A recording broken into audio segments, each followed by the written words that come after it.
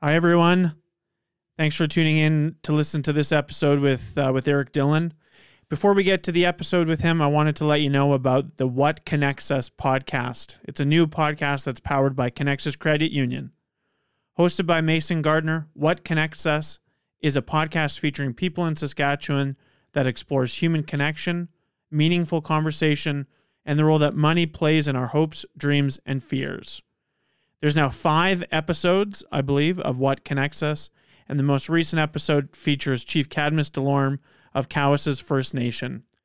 You can subscribe and listen to What Connects Us for free on Spotify, Apple Podcasts, Stitcher, or wherever you listen to podcasts.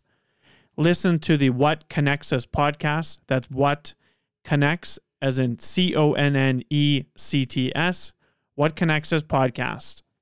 As always, thanks so much to Connexus Credit Union for supporting the Saskatchewan Podcast Network. The Saskatchewan Podcast Network is also supported this month by Sask Energy. Protect your home from carbon monoxide poisoning by installing carbon monoxide alarms on every floor of your home. Check your vents and chimney regularly for debris. Now that we're very much into winter, that includes snow, obviously. Snow around your vents and chimneys is not good. Never idle a vehicle in a garage. I was under the perception growing up that you could start your vehicle in your garage with the door closed. I was convinced that my dad did this when I was growing up, but that is not the case. He did not do that. And idling a vehicle in a garage with the garage door closed is a very, very bad idea. Why? Because it causes carbon monoxide buildup. And when you go into your car in the garage and it's been running, that is not very good for you. Something very seriously could happen. If you think your home has carbon monoxide, leave your home immediately and call 911 or your local fire department. Visit saskenergy.com for more information on carbon monoxide, and do not run your running car in a garage with the door closed. And as always, thanks to Path Cowork in Regina for supporting the Talking 306 podcast. Path Cowork is above and beyond the best co-working space in all of Saskatchewan. Earlier this fall, I was working in Saskatoon, and Path unfortunately hasn't opened their new location there. And so I had to work at a different co-working space. And with all due respect to them, I believe Path is still the best co-working spot in all of the province, and they are located in Regina. I'm a proud member of Path, and I love going to work there. I love the people that are there. It's a great environment, even during the pandemic. They're still operating. They're open. They're being very safe. Everybody's wearing masks there. They're really focused on safety and helping their members get through the pandemic. If you're interested in working in a bit of a different environment compared to the usual boring office life, please visit pathcowork.ca to learn more about what Path Cowork is all about. That's pathcowork.ca.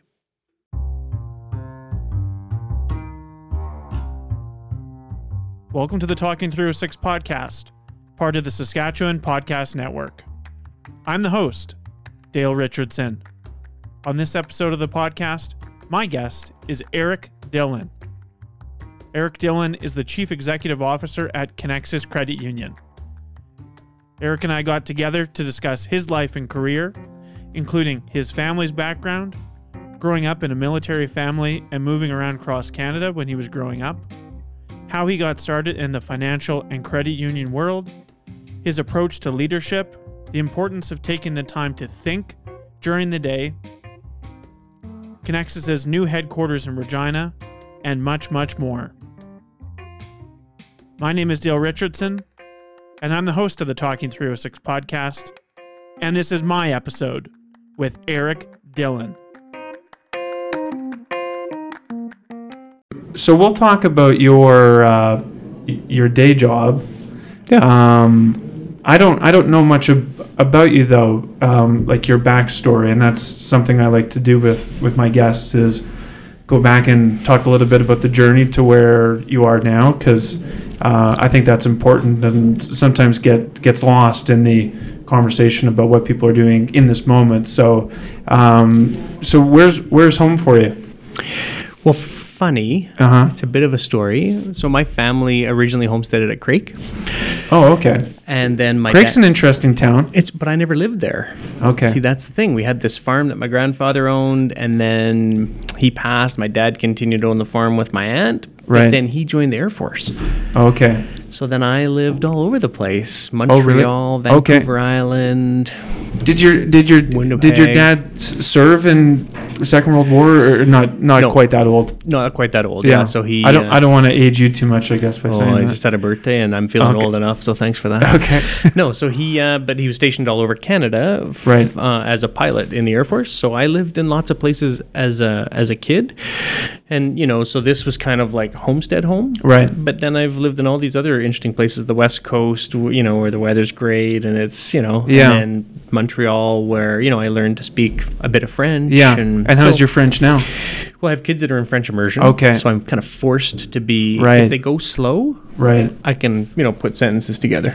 Yeah. Yeah. So was traveling around with the family and moving a bunch, was that tough growing up?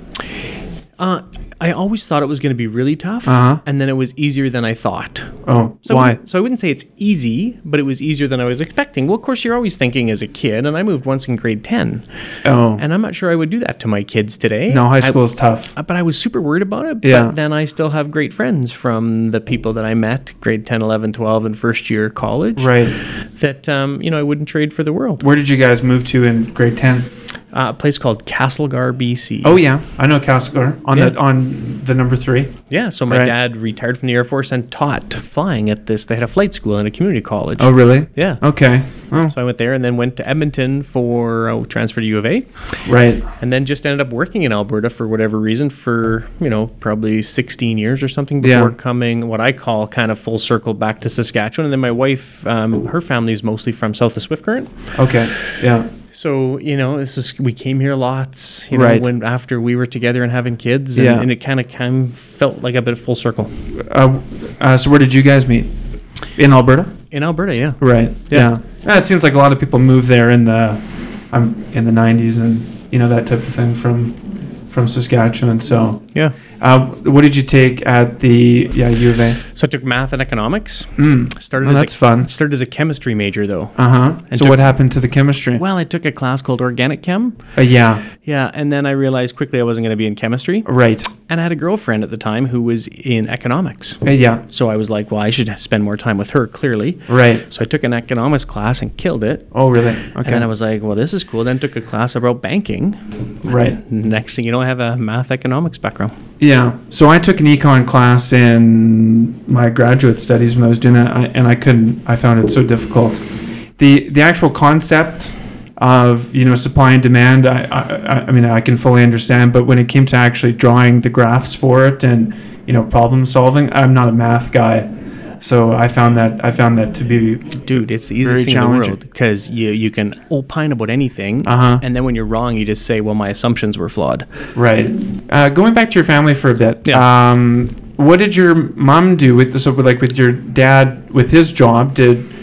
What did she do for work? Teacher by trade, Right. and then a stay-at-home mom Yeah. as I got a didn't bit didn't really older. teach in all the different places you guys. Lots of stopped subbing in? and that kind of stuff. Sure. but not. Yeah, it's hard to keep a continuous thing going at a school when you it's guaranteed you're going to move every number of years. Yeah. Right?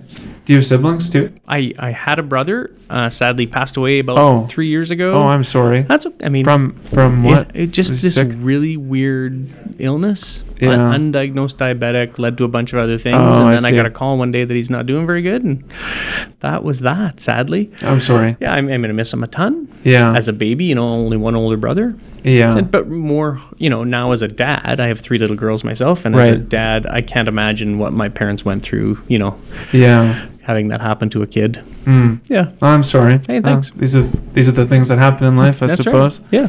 I'm interested in how you got into the banking industry, and I know that credit unions kind of. Do you guys like that term, banking industry? Like it always kind of seems like like credit unions are a bit outside of what, you know, we would naturally think of in terms of banks, you know, the TDs and the Scotia banks and CIBCs and that type of thing. But there's a funny story about the word bank. The government a few years ago tried to tell us we couldn't even use the verb banking, and so there's credit unions couldn't use it. Well, because it was reserved for those that were federally regulated. Right. Yeah, and we're not. But, you know, anyway, cooler heads prevailed that banks don't own the English language. So we respect the fact that people say, I bank, or I'm going to do my banking. Right. But we are very proud about being a financial cooperative. So we help people with money. And then the beauty of it is, at the end of the day, the success that comes from that ends up being recirculated right here in our community. Right. But so how did you get into that industry, though? So you did this economics banking degree, is that what you said? Math and economics. Right, yeah. Yeah, and but one of the courses was money and banking. Okay. And I finished top in the class, and I just love this idea about how money is kind of a condition to people's goals and dreams. It is something that lots of people have stress and anxiety about, but it also done well. And again, there's a material difference between those that are, you know, making great choices with money, that are empowering their dreams, and those that are almost beholden to money in terms of stress and anxiety and things. And I just became really interested in the idea of how to unlock the ability for more people to pursue the things that matter to them, and money becomes an enabler for those things. Right, right. So what was your first job and where? So it was a credit union in Lloydminster. Oh, okay. Yeah, and I've been in the credit union business for 25 years, but started as an advisor, sitting across the desk and you know, doing hand-to-hand contact with mortgages and investments. Yeah, the guy that you meet with in the little cubicle with the sliding door type thing. Yeah. Okay. And you know what? My favorite to this day, my favorite job. Why? Because it's like you're really helping people. Like, you're right there on the front lines. Yeah. I still stay in touch with the people that I did the first mortgage for 25 years Really? ago. My first commercial customer, where I was financing their business. Yeah. He ran a business in Alberta. I still talk to him 3 times a year because I'm just interested in where his business has gotten to and what he's dealing with. Has it grown or? It's doing incredibly well. Yeah, probably some bumps in the road, most likely. If you're in business after 25 years, things have to be going well. That's true. Yeah. Yeah. No kidding. Yeah. Because there's, you know, if I'm still podcasting in 25 years, it's going well. Yeah. Yeah. Who knows? Podcasting might be done by 25 years. Yeah. But so it's just fun to connect with Roger and just find out what his challenges are today. And so we're more colleagues now than you know. Yeah, and probably friends or close to it after 25 years of knowing each other. Yeah. So when you do your job right now as the head of Connexus, do you use that experience of, you know, it wasn't so long ago when I was the guy meeting with people that need a mortgage, and like I was the guy on the ground, and you know, do you try to keep that as a perspective for you? So, because like in my opinion, you might not get this very much, I'm not sure, but I'd imagine that some people think, oh, he's this, you know, big head of a bank. Let's just call it, you know, what it is for ease of our conversation. So does that help you to think, you know, it wasn't so long ago when I was doing that guy's job? It helps in 2 ways. One would be, you know, I remember the passion I had for serving people. And so now we bring people into Connexus that have a real passion for helping people. It was the best part of the job today. It's why the best advisors exist today. And so I would like to say I know what drives those people. So I know, you know, I'd like to say I know how to find them, which is why we get the best people and lead the industry in service. The second thing it helps is I'm super comfortable talking to our member owners. Right. So when I spend time in a branch, it's not unusual for me to just stand out in front of the counter and just talk to people about what works and what doesn't. And do people get a bit freaked out about that? Oh, like why is the CEO of Connexus out here talking to me? Like, shouldn't he be in the back, you know, running the thing? It's odd. I have my email address on our website. Right. And people email it all the time. And I write back. Do you get weird ones? Well, I get people saying, is this, like, when they answer back saying, like, this isn't really you. And I'm always struck by that because, like, we're not at that big a place. Right. And if you want to talk to Eric, who happens to have this job, then just email me and I'll email you back. And but it's just struck me how funny that is, because I've never felt like, well, we should have a different conversation because I just have a different job than an advisor. Yeah.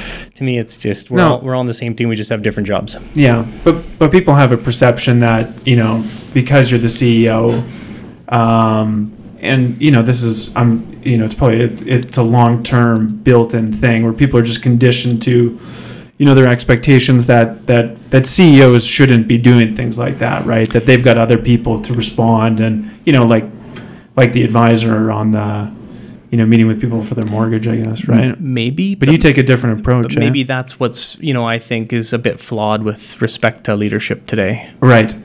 Yeah. Just gonna leave that. Tell me more about that. Why? Well, the world has just got, I think, so hierarchical in some ways that I'm just reading lots today about the best organizations are just a networked group of people with very unique skills. Dale will have some skills, Eric will have some skills, Susie will have some skills, Jane will have some skills. Right. And we'll put those people in a room and get them to solve very complex problems. Yeah. Nobody cares when they're in the room what their title is or how much money they make, or what they care about is they have a unique value-added perspective to bring to the answer. Right. And I would like to think Connexus has evolved that we just have groups of really passionate people with different skills coming together to solve problems. Sometimes I'm helping, sometimes I'm coaching. Right. Yeah. Yeah. Yeah, no, that's interesting. That's a good perspective. What does your day look like? I'm interested in this. Well, because we talked about your no breakfast and your gym time in the morning, but what is as the leader of Connexus, what does your day look like? Do you have meetings all day mostly, or? Yeah, I mean earlier you just kind of showed up and you were just doing your thing, sending emails. It seems that was pretty cool. Yeah, well, I mean, the world is a paperless place nowadays. So, my whole office is the briefcase I rolled in here with. Right. And so it doesn't really matter where you're at, because for me, it could be a branch, could be a a customer's, a member's place, could be one of our. Are you in the office very much, like your, wherever your office is? Maybe half the time, a third of the time. Really? Yeah. Do you travel lots too? Well, in our business, there's kind of places where financy thing gets done. Toronto, Vancouver. So I've got to go to those places when we're doing partnerships or, talking to regulators or government or whoever. Right. But at the same time, I do lots of traveling in and around Saskatchewan. So I go out and see our, member owners all the time at their business and just learn what's going on for them. Because, if we're going to be the most local, the most connected, that can't just be the advisor. You're talking about the branches, totally. around the province, branches, right? Or our members' offices. Like we're all going tour a business or what have you, and just find out what's going on for them in the economy. And in those situations, are people taken aback a bit again because the CEO of Connexus is just coming to 2 hour? Because as much as things have progressed in this province in the last number of years, I think people still kind of have this kind of small town mentality in a lot of ways, where why is this guy coming here? Shouldn't he be doing bigger things? It's just the opposite. Even though I think it's great that you do it. It's actually just the opposite. What we hear, particularly from business owners, is there's lots of time in their history. Connexus has been around for 80 years. Yeah. We only do business in Saskatchewan.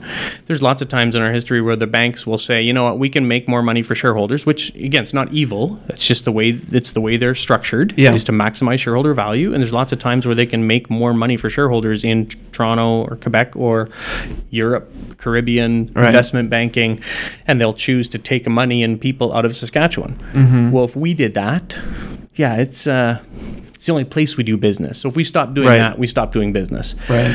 And I think what our members really appreciate is that decision makers exist here. Right. So, we go out and look at the large transactions in particular, and we'll stand with a business owner and say, look, if you want to borrow $10 or $20 million, show us how your business works. And the decision will be made by the two of us standing right here. And it's not super sexy, and it's not, you might think it's less sophisticated than the other places, but I guarantee you we know the local market better than anybody else that we compete with. And I think our business owners love that about us. Right.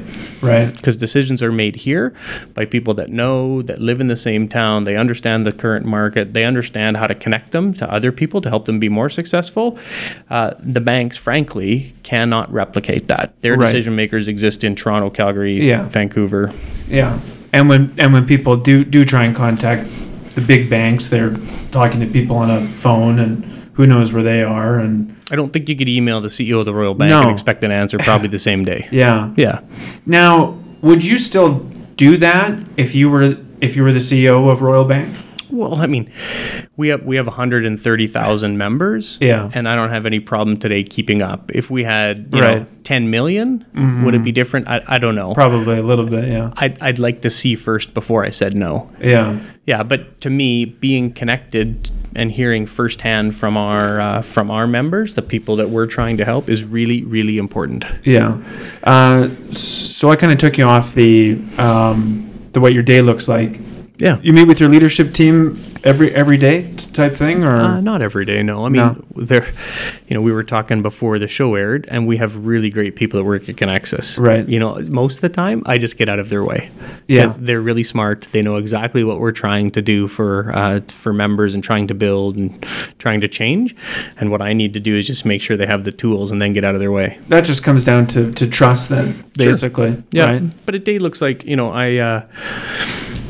I know myself exceptionally well. So I'm at my best in terms of thinking early in the morning. And I love the quiet time. So I do. What time do you wake up? Well, I'm at the gym at 5. Okay. Yeah. So I get to work, 6:30. Right. And that's, 6:30 to 8:30. I spend a lot of just thinking. I read lots of articles, periodicals, stimulate my brain. And then, meetings typically start 8:39. Right. And then, there might be an event in the afternoon that Connexus is involved in, or something in the evening. Yeah, that's interesting that you say that in the morning you just kind of take time for yourself and read and think about things. So my uncle, he was until recently the president of a firm in Calgary, and I think they probably had maybe 10 to 12 staff, like a small shop, Yep. but they managed quite a bit of money. And one of his things that he talked to me about was every morning they have quiet time from whenever people come in, but anywhere between 7 to 8:30 until 10. And during that time they do exactly what you just said, where they instead of the typical kind of office thing where you come in, you say, hey, how was your night last night, and you do all the The water cooler stuff. Yeah, the water cooler stuff. They just put their heads down. They, do their emails or, read whatever they need to for the day.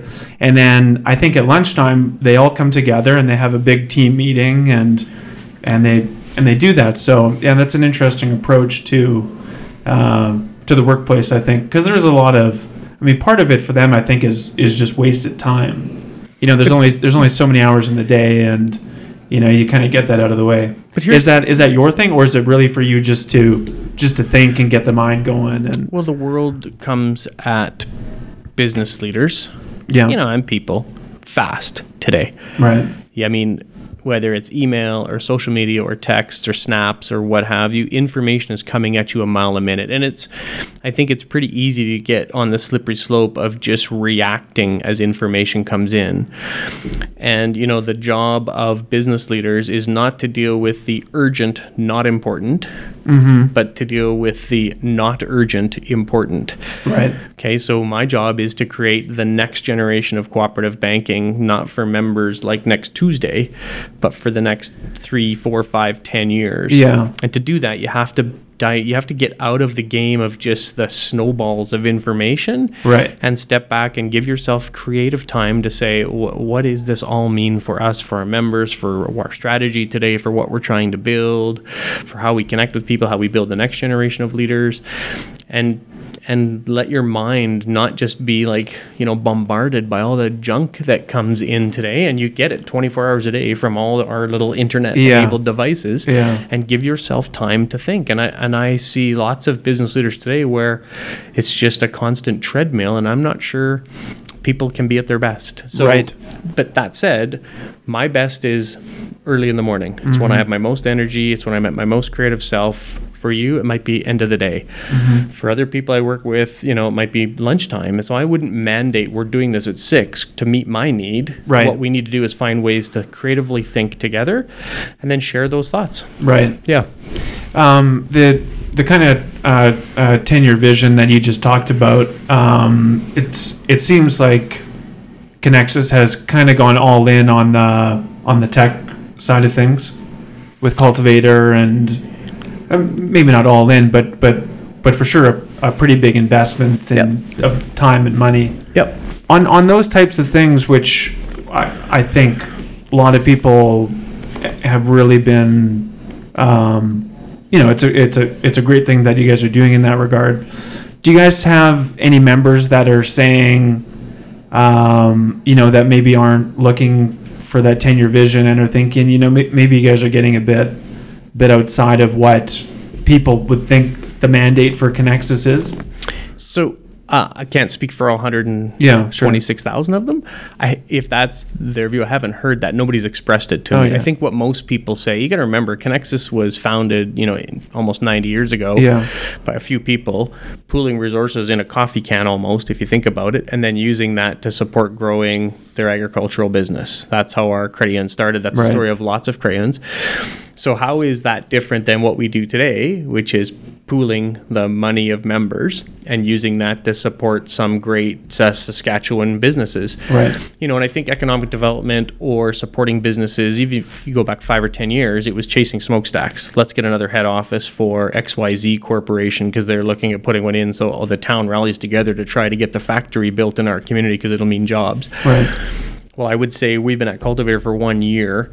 There's 32 companies that have come through our door, been supported by our incubator. We've created 86 jobs. 60 more are going to be created in the first 6 months of 2020, we expect. Yeah. This is, hand-to-hand combat of economic development and getting Saskatchewan companies off the ground. Right. He said something earlier about, we sometimes in Saskatchewan, we apologize for our smallness. Yeah, used to, at least. It's changed. But I would tell you in terms of incubation and entrepreneur ecosystems, small and connected is an unbelievable competitive advantage. Right. Okay, and I'll give you an example. So we had a startup working in Cultivator. They ran parking. The company's called Off Street. Off Street, yeah. Okay, so the two founders, bright young guys, having great success. Well, they called me one day and said, geez, Eric, we're getting off the ground. We'd love to get introduced to some of the bigger business owners downtown that have real estate. Right. They bank with Connexus. Okay, so this is 1 degree of separation. Yeah. Matt and Kyle call us. We make one call to one of our members, and we've now connected potentially customer to a Saskatchewan startup. If you're doing that in Toronto, yeah, it's hard. It's just too many people, too much. Good luck with noise. that. Yeah, might be 5 degrees of separation. We need to harness having business leaders and government leaders and academics and designers and developers. We can do that in a room of 100 people. They can't recreate. That's an unbelievable competitive advantage that other communities can't touch. Yeah. Does Cultivator kind of compete with collabs in terms of? I don't want to maybe say compete, but you guys definitely made a choice to put private investment into Cultivator, whereas collabs is funded by government, basically. Yeah.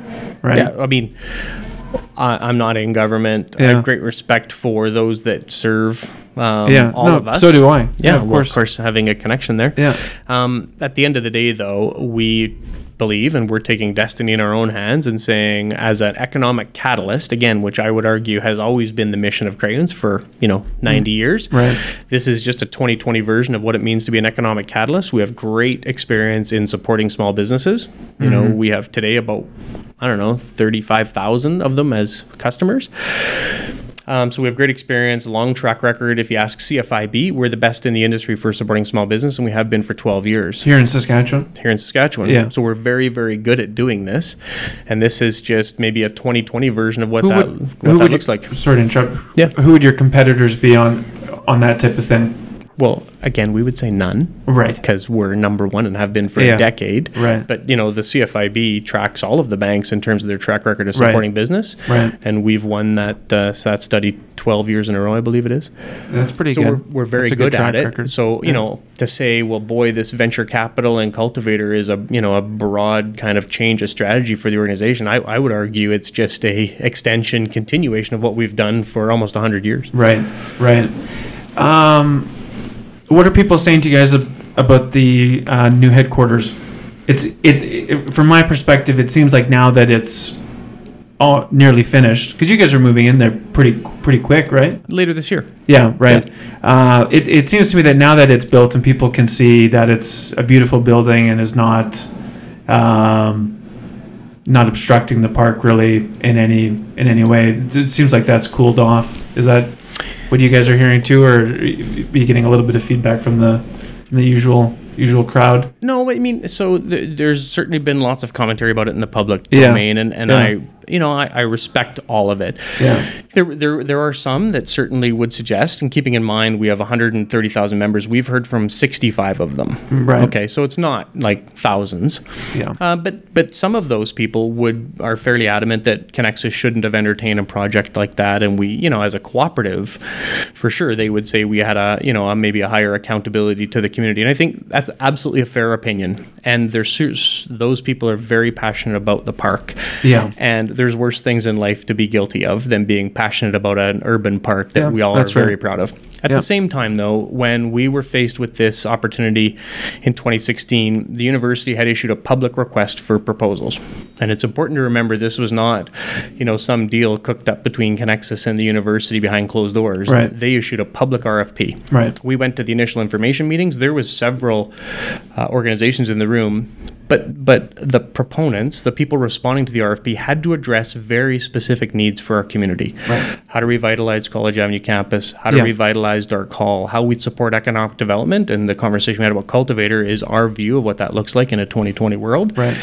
And so we tried very hard in the way we could as a cooperative, community-minded cooperative, to find a really innovative way to meet the community's needs and certainly our business need, and recognizing not everybody was going to be happy about that, but we still, to this day, notwithstanding the commentary, we still believe that our project delivers material community benefits. The only way to do it, however, because some would say, well, geez, Eric, why don't you just donate the money and then build somewhere else? Again, fair opinion. The cash donation's $5 million. The net benefit of our project as it exists today in the park is about $18 million for the university, which can then be matched by government. Yeah. So to say we could have built or donated the money, built somewhere else, and everything would have been the same. College West would have been renovated to the extent that it is today, and Dark Hall would have been refurbished. I'm not sure that's fair and accurate. We saw this as the only way to help the university meet its fundraising goals for College Avenue and Dark Hall, and it did require co-location because some of that other money, the difference between $18 million and $5 million is, we're doing heating and mechanical for Dark Hall out of a single facility. Right. We're renting space from the university, which allows them to, again, lever that cash in terms of fundraising. Yeah. So, I don't think it's as easy to say, well, boy, just donate the money and go somewhere else. Right. We tried to find a very creative way to solve a very complicated problem. And that problem had been the number one fundraising problem for the university for 10 years and had not been solved. And the university had its own engineering report that said if nothing were to happen, we're going to be bulldozing College Avenue potentially if it's not renovated. So that was our view, that this is a very, very creative way to save College Avenue for our community. Yeah, it seems like a lot of people, it doesn't really matter where you are, but it seems like a lot of people, when they say what you just said, where like this building or this house, whatever it is, it will actually fall down, or it's going to get to a state where people they can't go in it. And it seems like people would rather have properties turn out so that you can't go in them or they do fall down, as opposed to renovating and restoring them and actually using them. And it's a weird thing. Well, if you recall, the conservatory, which was part of the College Avenue complex, was torn down in 2015 or 2016. Yeah. Because it was beyond the part of restoration. And we were of the view that if we did not act on College Avenue, then, it might meet the same fate. Last thing I would say is, so if we accept the assumption that something has to happen, the university doesn't have the money, government, clearly hadn't funded it, lots of priorities for government. Yeah.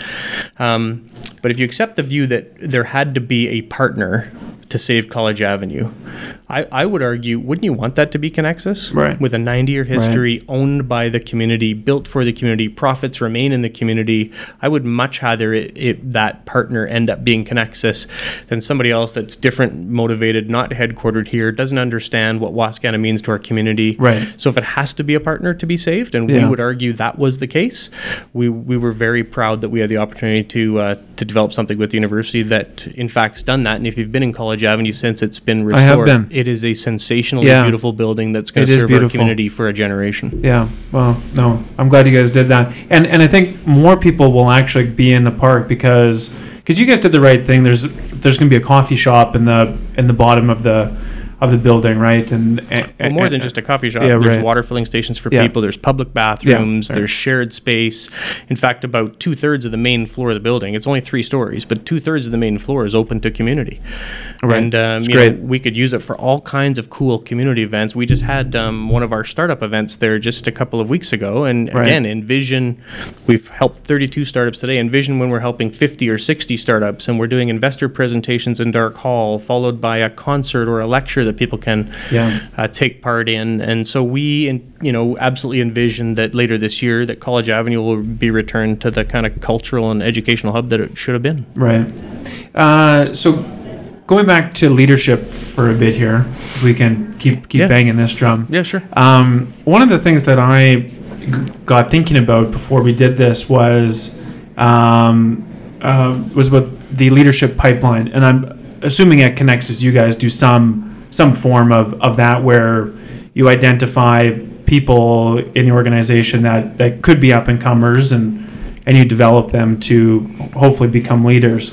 And from my perspective, I think I probably had at least 3 jobs in my lifetime where the organization that I worked in, I wanted to become a leader so badly. Mm-hmm.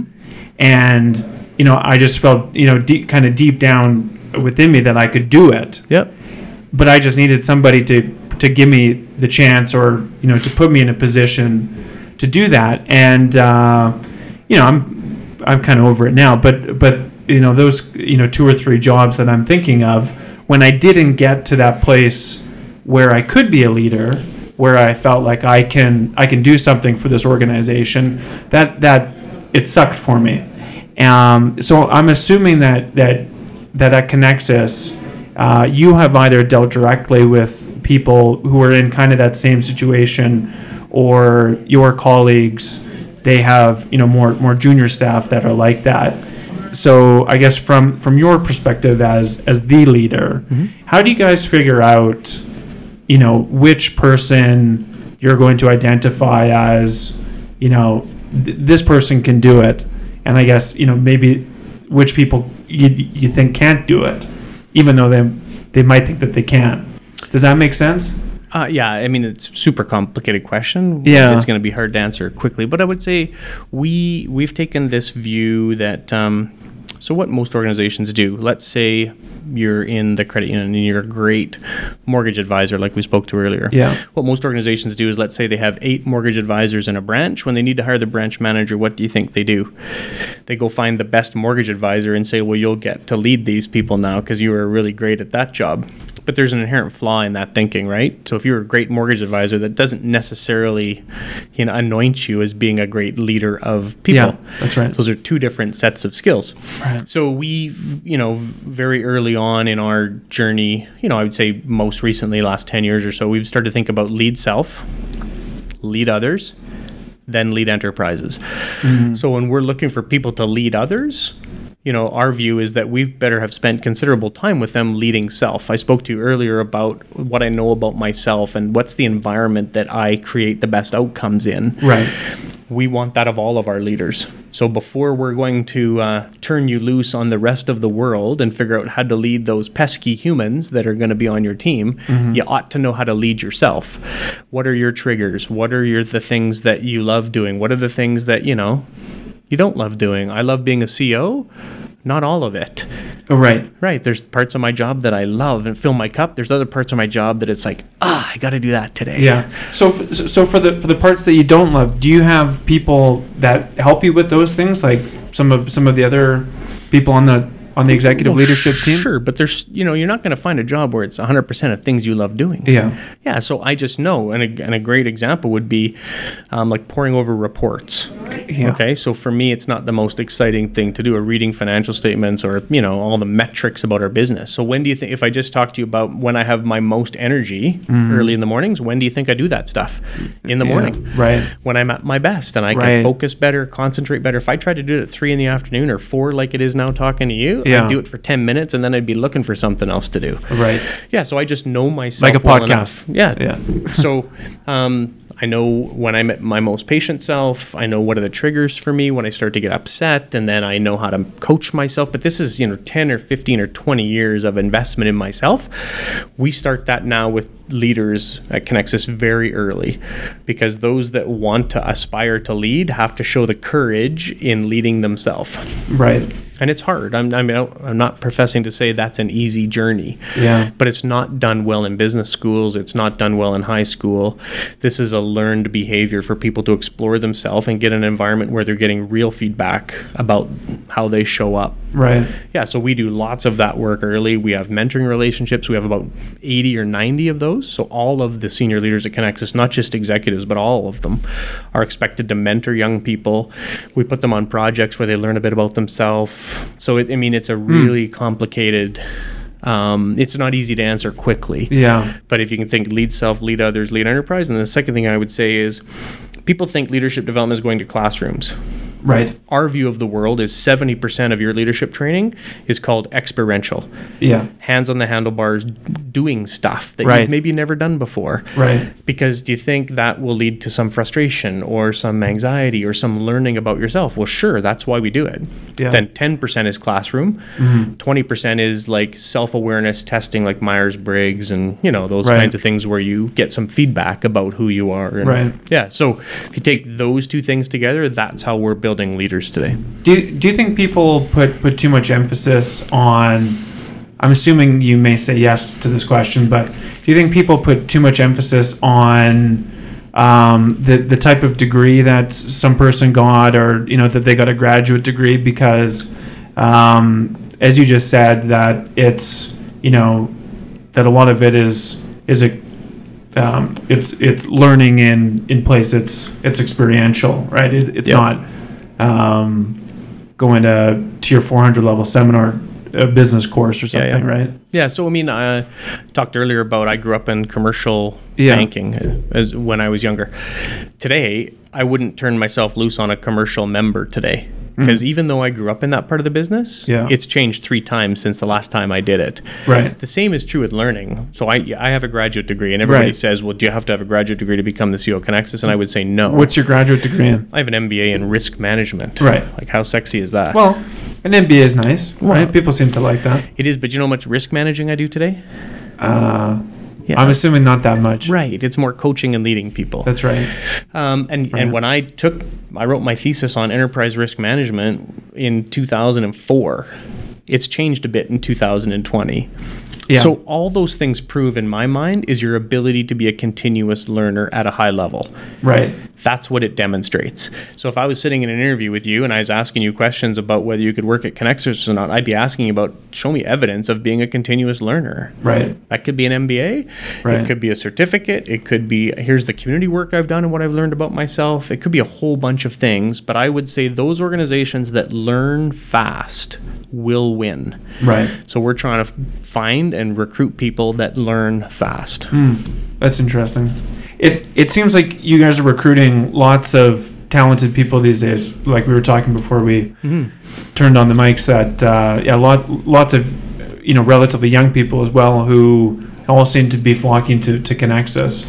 And it's not my perspective anymore, but as someone until a couple of years ago who didn't know much about Connexus, I kind of thought credit unions in general were kind of an old person, a bit of an old way of doing things, type of organizations. But it seems like lots of people who I know, like some of my contemporaries, are all flocking to Connexus. So you guys must be doing something right. Well, I think the world is looking for organizations that lead with purpose. Right. And particularly younger generation, like, lots of the older business leaders I talk to say, well, young people today don't care about anything other than themselves. And I would argue that till I'm blue in the face. I think they're very passionate about doing business with or committing, part of their career to an organization that stands for something. Yeah. And we've done really creative work in entrepreneurship, as we talked about. We've done equally creative work, I would say, in changing finance.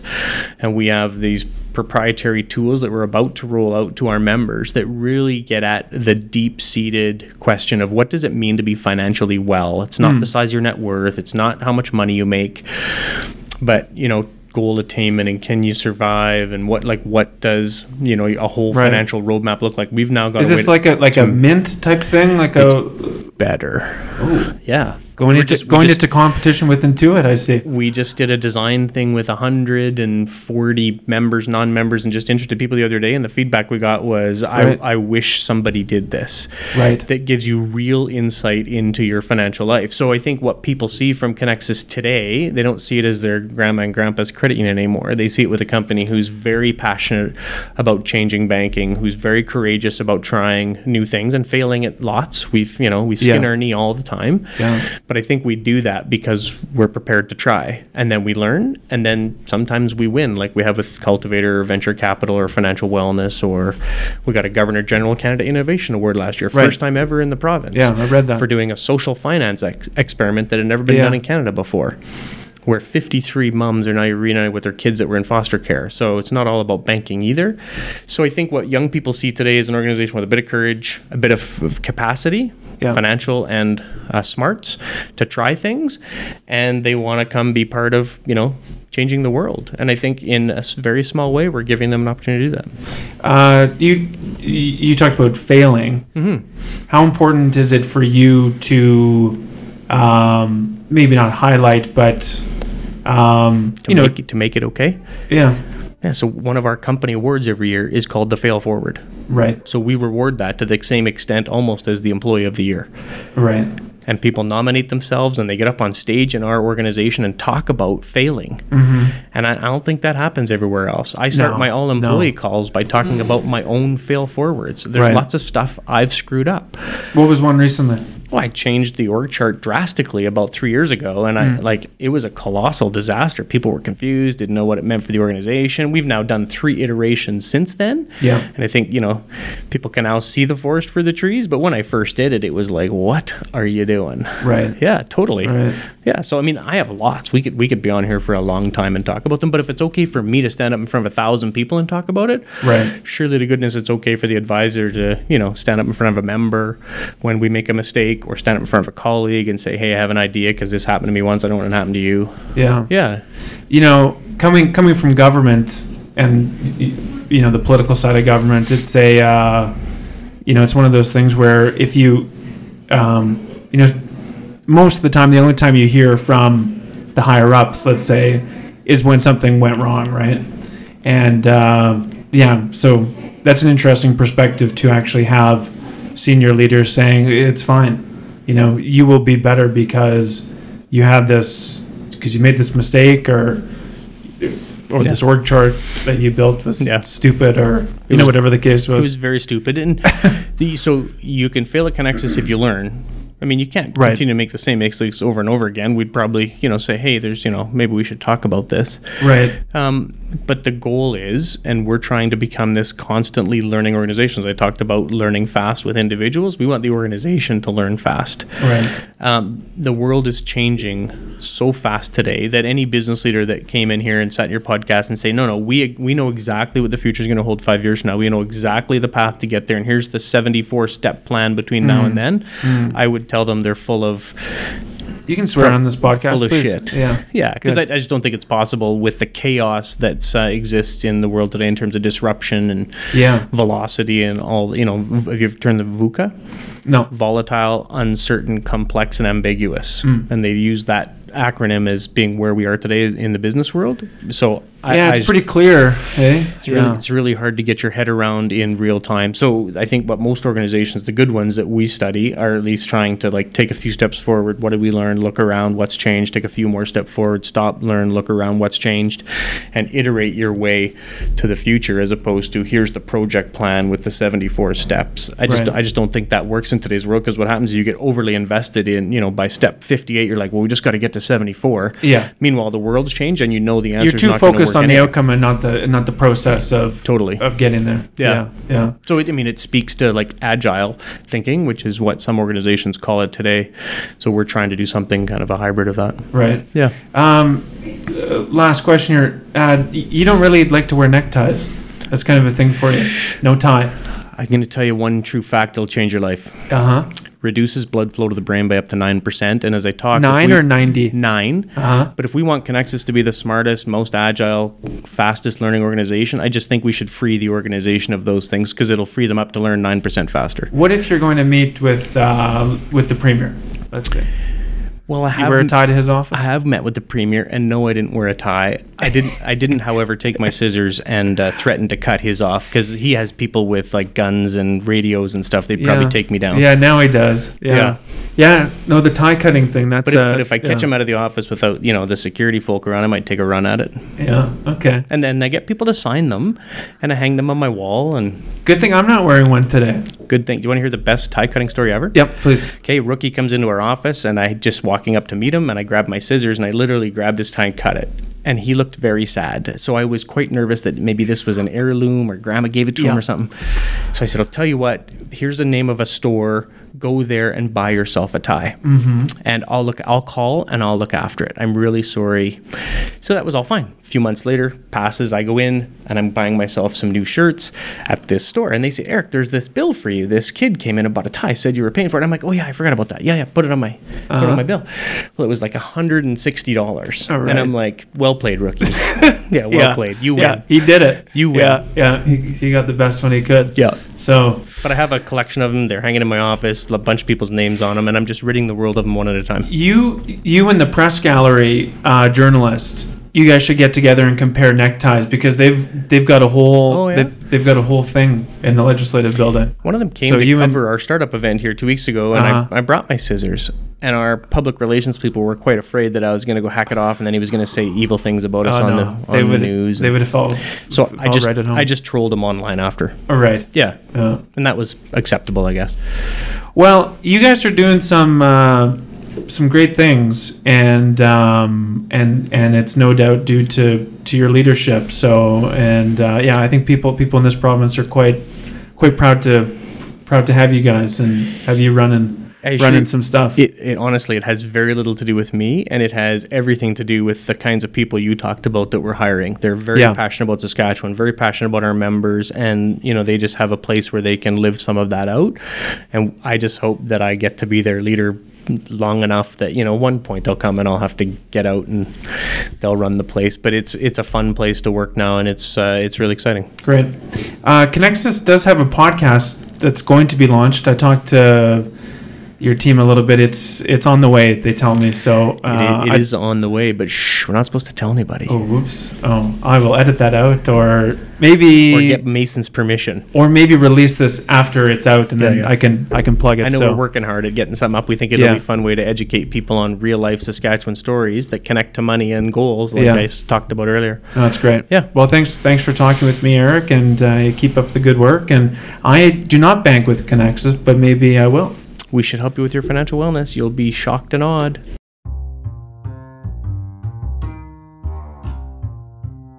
That's it for this episode of the Talking 306 podcast. Thanks so much to Eric Dillon for joining me to talk about his life, career, and the great work that Connexus Credit Union is doing right now.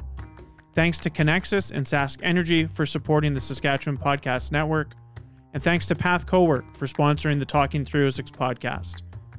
Don't forget to find and listen to a ton of original Saskatchewan podcasts on the Saskatchewan Podcast Network.